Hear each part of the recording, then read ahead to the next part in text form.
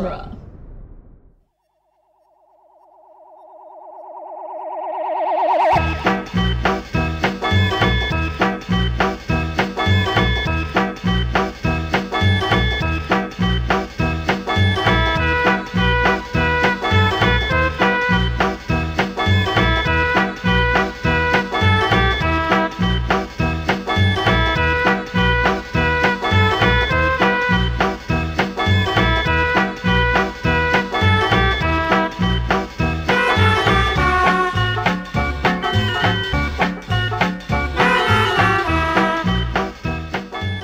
Welcome back to the Cornetto Minute, the daily podcast where we review and reanimate the Zom-Rom-Com's Shaun of the Dead 1 minute at a time. I'm Scott Corelli.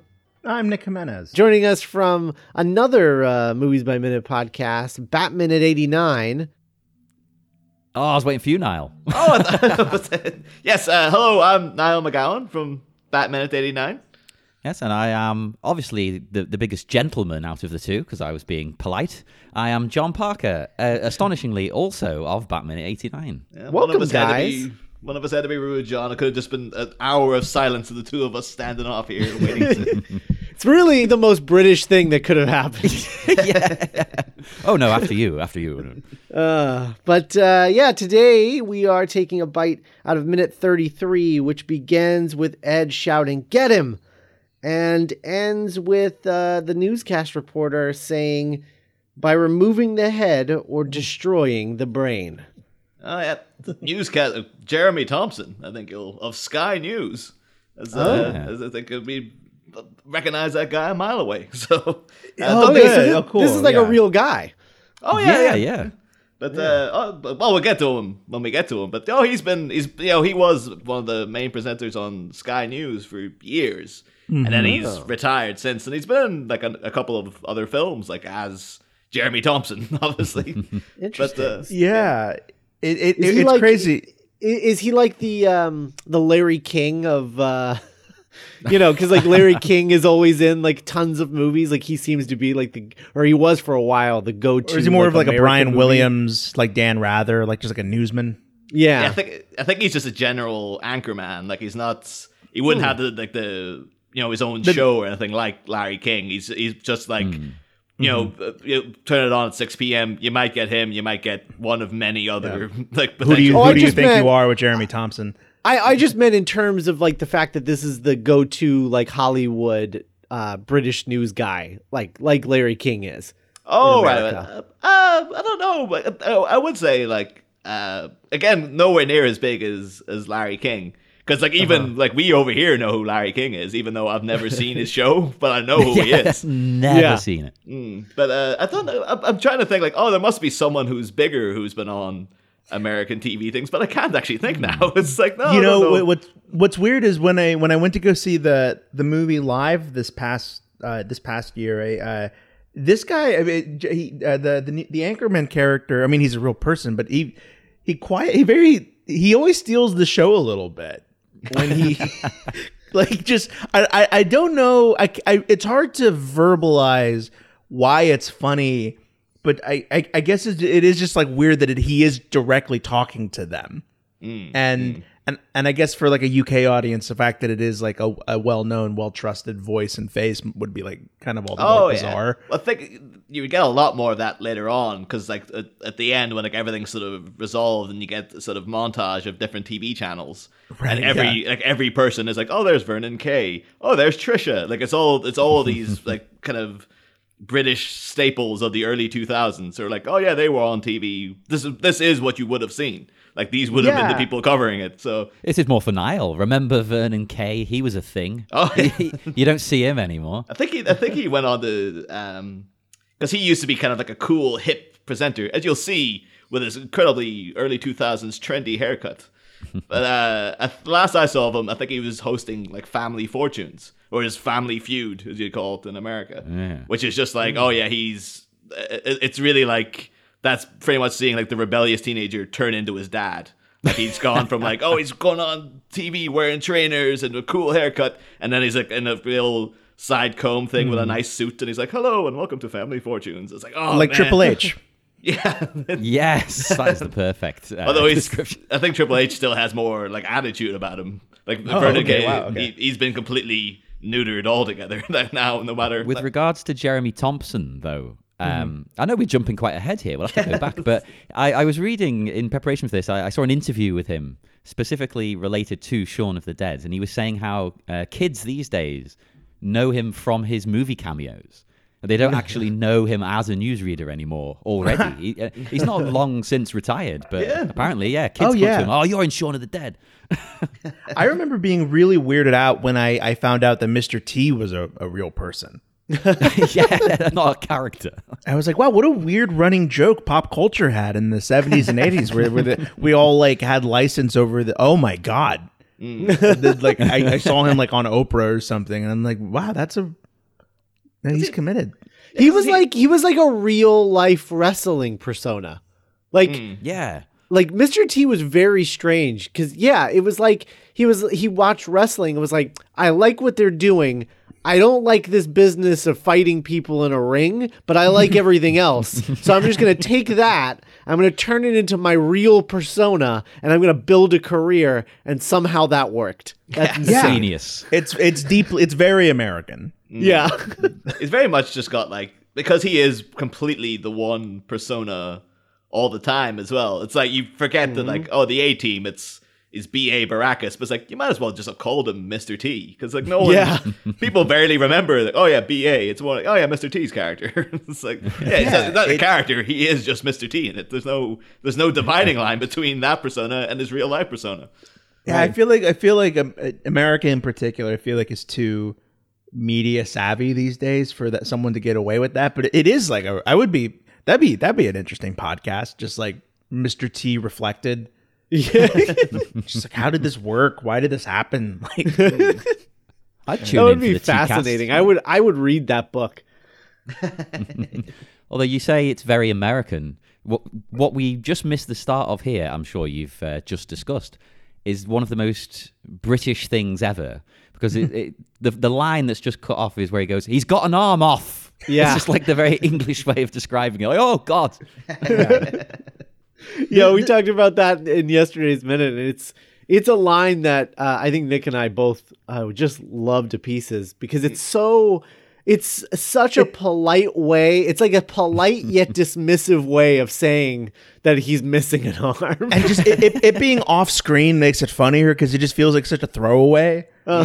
It always reminds me of, I would actually think it probably potentially would have been like a little nod to Monty Python and the Holy Grail, because it has the, fighting the Black Knight, and it's like, oh, 'tis but a scratch. Like, scratch your arms off. It's just like it seems like, but the thing is, it is such a common way of saying things over here that it would be like, oh yeah, that's just a weird coincidence. It's completely unintentional. Totally. Yeah, because I was gonna say they have an unintentional like callback to Ghostbusters here as well because of Ed saying get him, which reminds me of Ghostbusters. So, so I mean, going back to the beginning of this minute, these two guys are the worst at throwing things, as we'll discover throughout this week. They are just really terrible. They're just rolling threes. Yeah. Oh, I feel them. This is me. Yeah. I can't throw anything. We don't They're really. also just not picking good things. Right. Yeah. Not only are they bad at throwing them, they're bad at choosing the things. Yeah. So like, I mean, no, if this was me, as I say, like I see this as being very realistic. Because if I was panicking, I'd do the same thing. If a zombie walked in, I'd just be like, it'd be like when a spider crawls across the floor. I freak out. I throw things at it. Like, oh no, go! I wouldn't know what to do. Just get anything nearby. I think I would go the opposite tack though. Like they're throw things at it. I'm so inbuilt in my own head that I know that I'm a terrible shot. So I know I'm not going to hit this thing. So my immediate thing would be to try to find like a broom or something. It's like, I can at least hit it from a distance. Yeah. If I had something long enough. But then if I didn't, I'll be like, oh, I'm out. I'm walking, I'm running out the door. I'm not even going to stand and try to let it get closer to me. Which is, and then particularly, as you say, like these guys, the things they're throwing are just terrible. Like I'm guessing it's sheer panic. It's just like whatever's to hand. But even then, when they go out and like they have an organized basket of things, it's like, this is the best stuff you could find to throw at this thing. Yeah. Well, hold on. Let's not jump ahead to the laundry basket. Yeah. Oh yeah, Calm down. But when they get to the pub, and let me tell you, I got some notes on that. There's a moment where Sean throws like a pillow and kind of like gets him on the head. He does his little victory jump. Yeah. That's They so throw a cute, pizza that. box at him. A Yeah, throw a pizza box. pizza- What an is that empty going to pizza do? box. And You never know. Could be allergic to pizza. I will add as well that because you can see the brand of lager they've got here, Carling, and I've actually got a Carling open with me because I had a few cans of it to hand. I was like, I better to get into the spirit of a Cornetto Minute. I'll crack open a Carling, and it's I feel for you. That's a shame that you're drinking Carling. yeah, they're it's not a particularly good drink. It was just it was bought for party purposes of like when you just need a lot of stuff, and it was cheap. Oh, is this like? I guess this is your Natty Light, your Coors Light or whatever. Pabst Like, Blue Ribbon. Oh yeah, exactly. Pabst, And that's your probably PBR. that's probably why they've got it there in the house. To be perfectly honest, it's the same deal. Yeah. Like, Yeah. He just wanted a lot of drink cheap. Yeah, but Right. this was Drinking like all day, isn't he? this was like literally 18 cans of this for £10, and it's like, Oh yeah, okay, I yeah, can't- that's definitely that's the PBR or the Milwaukee's Best or the Natty Light or yeah. It seems like we briefly in my hometown had Milwaukee's Best, and I thought it was the greatest thing ever because it was like, oh, this cool American drinks come over, and the cans are really small and stuff, and I was sitting. I had crushing them. a friend whose dad watered his lawn with Milwaukee's Best. That So- says it all. Yeah. Out of spite.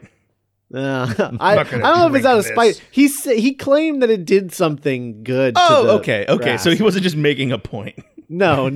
but the point was that he needed beer, and so he chose like purposefully the cheapest, worst beer that he could get, and that was Milwaukee's Best. So that's what he watered his lawn with. See, I was at the time like they only had it for a brief period, but it seemed like because growing up in Ireland, like this something coming over called Milwaukee's Best. It's like, oh my god, it sounds so cool. Like anything just sounded American. It was instantly better. And plus, you're just like, take it as face value from Alice Cooper. Like, oh, Milwaukee. It means it's Algonquin for Milwaukee, which means the good land.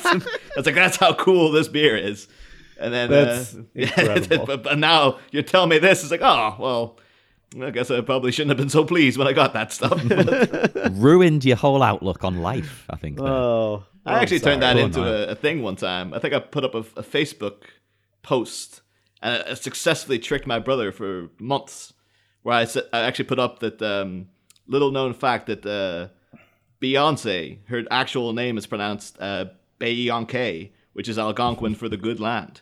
And like months later, he was like, "Did you know that Beyonce's name's actually pronounced like this?" I was like, "No, you idiot! I wrote that, taking the piss." That's how then, rumors get started. Yeah, and then the most tragic part of that story is that he admitted to me that he doesn't like Wayne's World, so that's why he didn't get the joke. And I was just like, Oh. "Wait, this is it. The family was forever severed." And after that, so that's fair. I think yeah, that's fair. I haven't spoken to him in 7 years, so Going back to what Nick was saying about Sean's little victory leap, I actually saw it more as like a dodgeball maneuver, because the pillow is like coming back at him, because it bounces off the zombie, and he's like jumping to avoid it, like you would avoid a dodgeball, It just to me it looks like a little like right? we're doing it. Like they're just getting lost in the moment. Yeah. Yeah, I'm with Nick. That's how I saw it. I saw him kind of like a very cute, going, "Yeah, got him." And Yeah, then, your he idea does kind of too. pump his arm a little bit, so that makes sense. that this happens though. I don't know if it's specific to our gender, but like like normally when we're camping or just whenever like the rules of society are alleviated and we just kind of get to become animals for like a few seconds, it's always like a little cathartic. It's like, So oh, you're yeah, advocating for the purge then? That's what yeah, just like once a year. Decrease the surplus population. I could well see these two guys not in that way, but having a pillow fight. You know. Oh my God. when they're drunk. Oh, yeah, for they sure. wrestle. Cushions. They For wrestle. sure. They See, jump on each other. I thought you were gonna go another way. I thought you were gonna say I could totally picture these guys in The Purge, and now I just want that movie. Oh, that needs to happen. It's the Purge. Yeah. We've forgotten again. Crossover coming soon. Oh man, that'd be great. Okay, so like, where's the worst place in London you could just have like a brain like lightning, like, oh my God, it's Purge night. Like, I have to get home. Like, I'm thinking, most I'm of thinking, London? Yeah. like if I was like in Griffith Park and I just realized it was Purge night in LA, I'd be like, well, I'm dead. I think I've had that just on, like, I've spent a night in London just myself. I had to walk down. I had to try to find the hostel I was in. I couldn't remember where it was. And this was before I could just, like, I had a handy, smartphone to be able to take out and check. Oh yeah. And it was literally like walking down these like completely dark streets with the street light lamps and everything were broken. And you just had this vibe. You go walking down with my keys in my hand, like separated, so each key was poking out between my fingers just in case I had to swing for someone. And it really was a vibe of like, this is it. This is I'm going to die here. Like, there's no way. I know London. I know the reputation. This is it. Like, I'm screwed. And thankfully, nothing actually happened. So, Cool, yeah, and that we're very grateful. But yeah, it is interesting just to see these two very calm, have a sit down lads just lose it and kind of getting lost in it. And Ed kind of quote takes it too far, but I guess does kind of save the day. This ashtray head smash I think is absolutely brutal. yeah. Oh yeah, it always gets such a yeah. great reaction in a crowd. Just because it looks so heavy, like just heavy. Yeah, and the thick sound, glass. the thunk you hear when it sinks in. Oh man, Really good sound design in this movie. yeah. Oh, I have to say, like, one of my favorite sound effects in it is when they're throwing the thing and the floppy sound of like the magazine, because it just sounds like when you drop the magazine or something. But you just see you see it fly, you just hear that kind of it's that familiar sound. It's like what? And I have to say, missed opportunity. I noticed that when they went to when they grabbed the PlayStation controller to throw it, Sean grabs it. It's wrapped up, which I mean, I assume that Ed didn't do that. I assume that that he left it plugged in, and Pete came home and was like, "Oh God damn it!" and just remember that? remember that unplugging being and a wrapping thing? the controller? and then just unplugged it and wound it up and just slapped it angrily on the coffee table. But they throw it. I feel like it's a missed opportunity. I wish it hadn't been wound up, because I would have loved to have seen them throw the controller and just seen the cable just go like behind it. I was imagining that you could have done, like, if they had thought well ahead, you could have done an old like untangled it and then sort of swished it around in a kind of whip fashion, or like like a bike chain they or do something. that. But they do that later with the ball and the what is that thing called? The the tether ball. the tether ball. They do Oh, that that's later right. with the Yeah, tether yeah. ball. Sorry. Yeah. I would argue, though, that the PlayStation controller would be even more effective than that because of it's solid and it's like plastic. Oh yeah. And if you I mean that's the joke with the tether ball thing is that it's the worst. yeah, it's the worst. Yeah. But yeah, it does take the air out of that joke if he did that earlier with the PlayStation controller, I think. But going back to Ed's ashtray kill, I think it works for just a multitude of reasons. Everything that we were talking about before about like the sound design, but it's also like super in character. Like that's a move of someone who's like been in a pub brawl. Yeah. Yes, I was going to say that's a pub fight tactic. That is smash him right in the head with whatever's to hand, which would when in the old days would have been an ashtray. How many people has Ed killed in his life? Because I'm starting to have questions, to be honest. Yeah, you look at him after when the come down. Oh, I love how long that takes. The look He's on just his face. panting. Just looking down at it. Yeah, well, because we talked about earlier this week the moment with Mary when Sean pushes Mary onto the pipe and she gets impaled. Sean's look is like, "Oh my God, I just killed someone," and Ed's expression is more like going like, Shame. Well, looks like we're gonna have to bury another person. Like it just. Done that plenty of times. Yeah. Ed is- Oh, well, Ed- I'm burying someone today. Oh, well. You know, not to get too spoilery, but it is a shame what ends up happening to Ed, because he really could have thrived Yeah. in a, Yeah. in a zombie wasteland scenario. He could have easily been like the Danny McBride and like got a gang together. It's kind of, this is kind of a prelude to Nick Frost and World's End a little bit, A little bit. and how hard that guy throws down. Yeah, that's true. That's true. This is very much. This does feel like an Andy Knightley kind of move. This like staring down and panting and just like totally, kind of like hulking out a little. It's not fat, it's power, Yeah, feels like as he said in Paul. right. Oh, Feels I think like an people- Andy Knightley thing.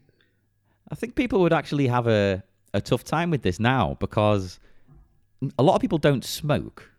And when they do, everyone right now, they're all vaping, So he wouldn't necessarily have an ashtray to hand now. He'd Yeah, be stumped. right. What would he do? Hit him with his Not to vape get pen? not to get too personal, but I actually happen to own an ashtray that is just an old fashioned glass ashtray, and I kind of gave it a loving look when I watched this minute the first time. Like, oh. I'm trying to think I of got like you. you're going to go into because like some kind of crossover with the Mogwai Minute guys. It's like, oh, was it like the Peltzer smokeless ashtray? Like, is that what you had? It's like, oh my god, that'd be amazing. Yeah, I think normally ashtrays are like empty cans or just whatever you have. Yeah. That's kind Yeah. of what I see used most as ashtrays. It's weird though, because I think it was literally within like maybe 3 years when the smoking ban in pubs came in, like after this film. Oh, So it seems like literally okay. within like the next 5 years, like their whole plan of like, well, we need to go to this pub so because he needs somewhere that's safe and where Ed can smoke. Somewhere I can smoke. Yeah, it's just like, oh, that wouldn't be the case anymore. It'd be like, well, you're not going to be allowed to smoke in the pub, so you might as well find somewhere else. Yeah. Wow. So even watching at the beginning where Ed and Shaw are smoking while like commiserating over the breakup, like that in itself is kind of it dates the movie in a very Yeah, gentle and way. it's weird because I'm not a smoker, but I kind of miss the smoking in pubs because what's happened now is everyone you know who is a smoker, every 10 minutes they leave the conversation to go smoke outside. Oh yeah. And So so- pause the movie. For Yeah. And a lot of the time, because there's a few of them, they'll go out together and then all of a sudden they'll decide to have like 5 cigarettes because they're having a good time talking outside and you're still waiting for people to come back. And then, Oh, yeah, yeah. And if not, then if I you worked- come around to their house and they're like, oh, will you go outside to smoke with me? You have to go out and smoke in this freezing cold, or not to smoke, and watch them smoking while you're absolutely freezing. So it's the smoking, but it's so many things they didn't consider before that went into action. I wonder if they knew then what we know now. Would they still have?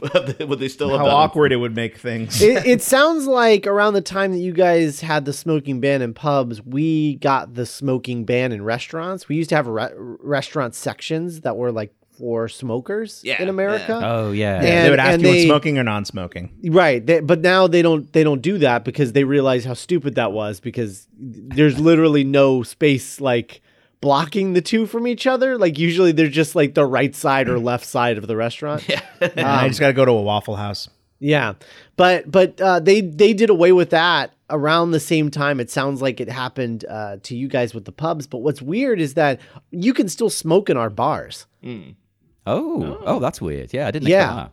Yeah, all of our bars, like you can smoke it up. Like all the you just like you waft your way into like a bar in America. Like it's just smoke everywhere. Is it still a thing? Well, I reckon the smoking ban came in because of this film, because you can see how deadly the ashtray is. Clearly, that was the inspiration for the legislation. It's still a thing. I've never been on a plane where you can. I know there are planes that have the smoking sections, which seems like a bit Oh, of see, that feels like Mad Men to me. Yeah, That that's- No, sounds that's I don't think that's true anymore. Yeah, I was kind of thinking. It's like I've been to a couple of like 3. My longest plane journey might have been like 3 hours at the most, and it was being a very small little plane. So maybe I was like, oh, well, maybe it's for big transatlantic flights or something like that. They'll still have a smoking section, but Yeah. No, You know- I think people who smoke don't travel a lot for that exact reason. Like I've had friends who smoke that I was like, okay, so we're gonna like take a trip to Florida or something. It was like, yeah, can we drive And I'm like, why? Are you kidding me? Why so I would can we stick drive? so I can stick my little fucking cigarette out the window, so I can, because I need it in my brain. I need it. Instead of not smoking for 3 hours, can we drive for a full day? Jesus, just chew some damn gum. Get on. I with know, it. I know. But it was I do like some of the little minutia background detail here. I really appreciate that they put the socks on the radiator. That is like, I love that detail. I don't think I've ever noticed it until today. Yeah, I didn't notice that. Oh my god. This is like, that's just if you go into anyone's house, particularly in England, but I imagine anywhere in the world, you'll get the stuff on the radiators all over the place. So it's one of the, but you don't see it in films that often. So it's like, it's a nice detail to consider to put that. Is that just so like your socks are warm when you put them on, or it's just to actually dry them? It's just like when you get them out of the washing machine, you put them on the radiators and it dries them quickly. Oh, yeah. Although I've actually got a clothes horse now, and this was my first. I knew I was becoming an adult because someone got me this for my birthday. It was a clothes horse that you plug in and it heats up.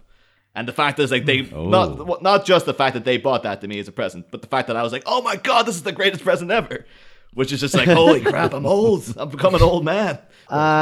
So then we get this. We get the joke of just like Sean cannot handle what just happened. Again, very theatrical. Yeah. Hands on head, hands over mouth.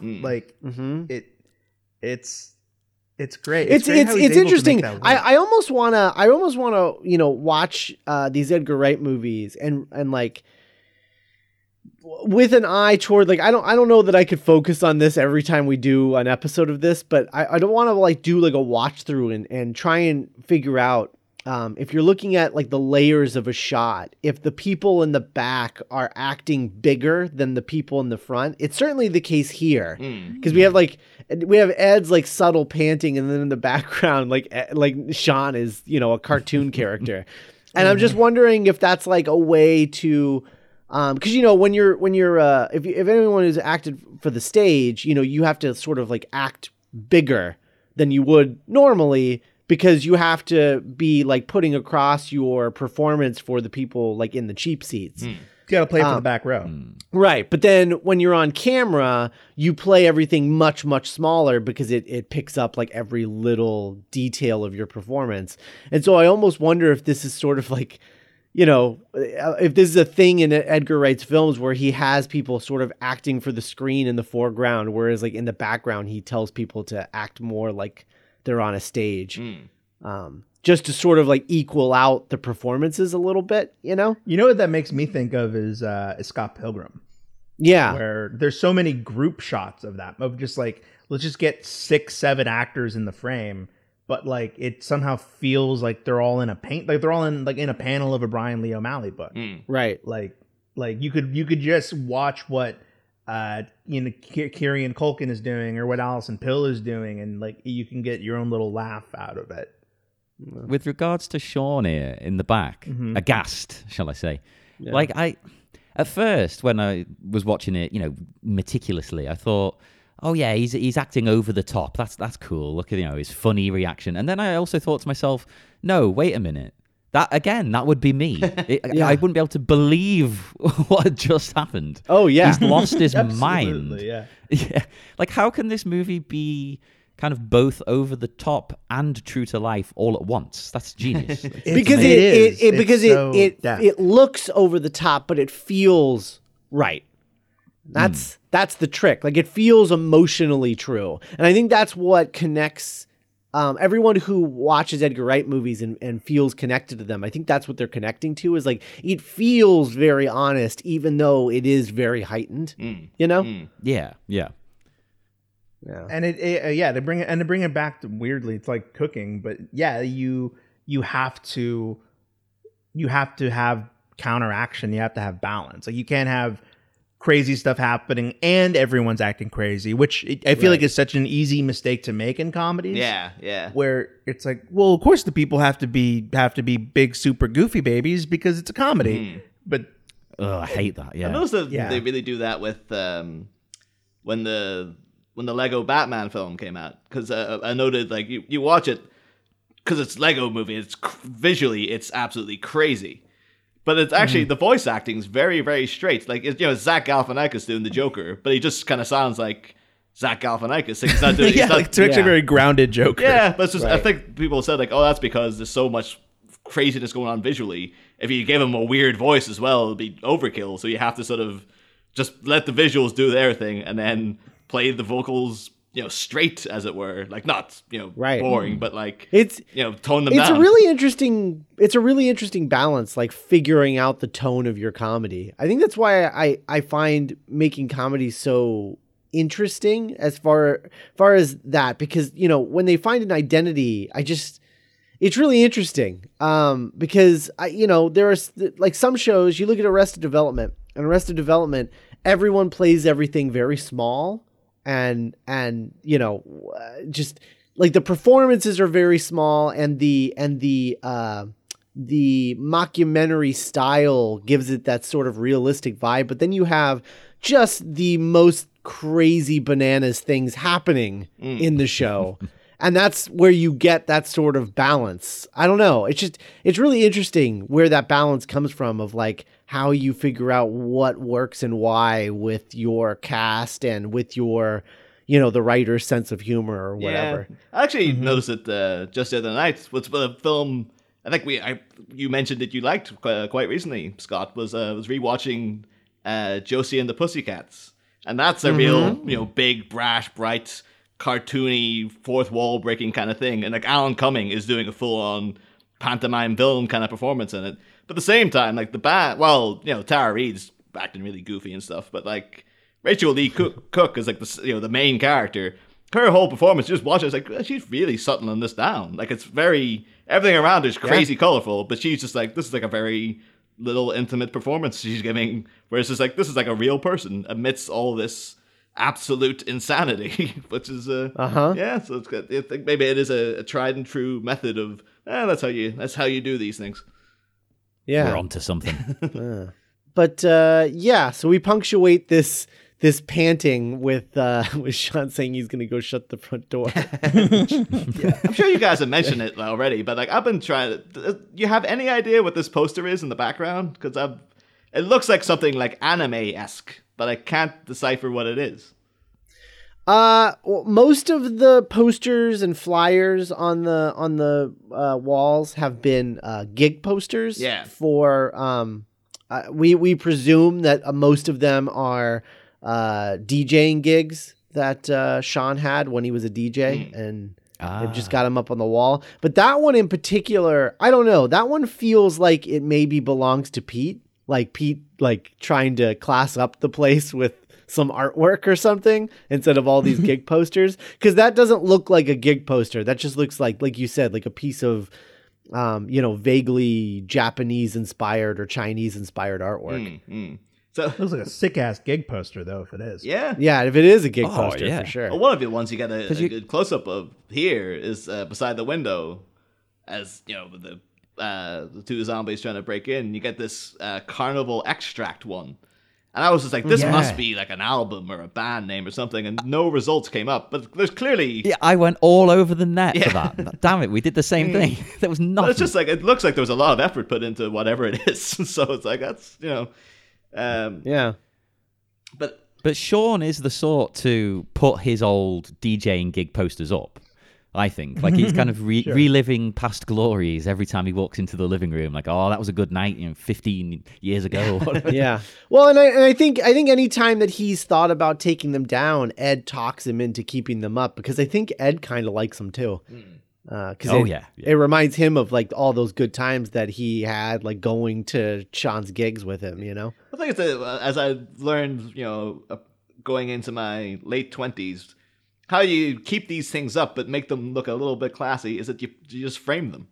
Like you do that to everything. Yeah, if you put that in the frame, people will be like, "Oh, yes, that's quite." It looks a lot more sophisticated now. But if it's just a poster, it just looks like a poster. But you frame it, people will be like, "Oh, that's very nice. It's nice." All of my apartments have always been filled with movie posters, and I knew the moment that I had grown up was when I started framing them. Like that was. Like suddenly I was like, oh, it's like a real person lives here and not Ooh la la. not like a kid. Yeah. It was really good. This line, did you see his head go? Yeah, it's funny, but it's also a little alarming Yeah, it's really dark. A little alarming. Yeah, jeez. that he's already been able to emotionally distance himself enough. Yeah. It's like he's been waiting for this his entire life. Well, he has. He's been training on that PlayStation every day for this moment. Right. Yeah. Yeah, he's also Nick Frost's Ed definitely has a little more than a little bit of Gary King in him. He's got that. Like that punk rock about him. Yeah, and just like instantly embracing the end of the world. Just like not just embracing but thriving in it. Yeah, well, it's so crazy because what it means is like all of the values that he never thought were important are now unimportant. Yeah. To everyone. He was right all along. Yeah, like it's kind of best case scenario for some people where it's like, oh, cool, not having an education or a job or being empathetic, like none of that matters anymore. Great. Yeah. I thought because he gets a little line of dialogue that slips completely into for the most part, the dialogue so far has all been quite realistic, but he slips into a full on kind of action movie thing of like, oh come on, we can take him, and it's like no one says that in real life, particularly so soon into a thing that you're just like, oh, apparently this is happening, and then someone instantly would go into like, we can go over and kick all their asses. And it's like, there's he's plenty right. Yeah, he's got more some of that bloodlust in that's him come. right now. Although I love Sean's approach is completely the opposite because he replies with, the man says to stay indoors. Yeah. It's like, that's very sensible. The man. And then the Like a great child. response to that, well, can I swear on your show? I suppose I Yeah, can. yeah, We've you been can. doing it. Yeah. Because of course he goes, fuck the man. Right. Which I thought was that was kind of like his love of maybe song lyrics creeping in there. He's like, fuck the man. Yeah. Absolutely. No, I love that. And I love the broken window. Like, as long as we're in here, we're safe. They're out there, we're safe. And like they break through the window, and that's how we sort of get them outside, like get them active. Because Sean's not wrong. Like, why would they go out there and put themselves into jeopardy? Right. And so the movie answers that question by having them break in through the window. And it's like, oh, okay, well, now we have to go out there. Yeah, it's not the most secure house. So I think it's a good plan to at least have an alternate idea in mind. Maybe he's being a bit too aggressive, but they need to move. Yeah, basically. Absolutely.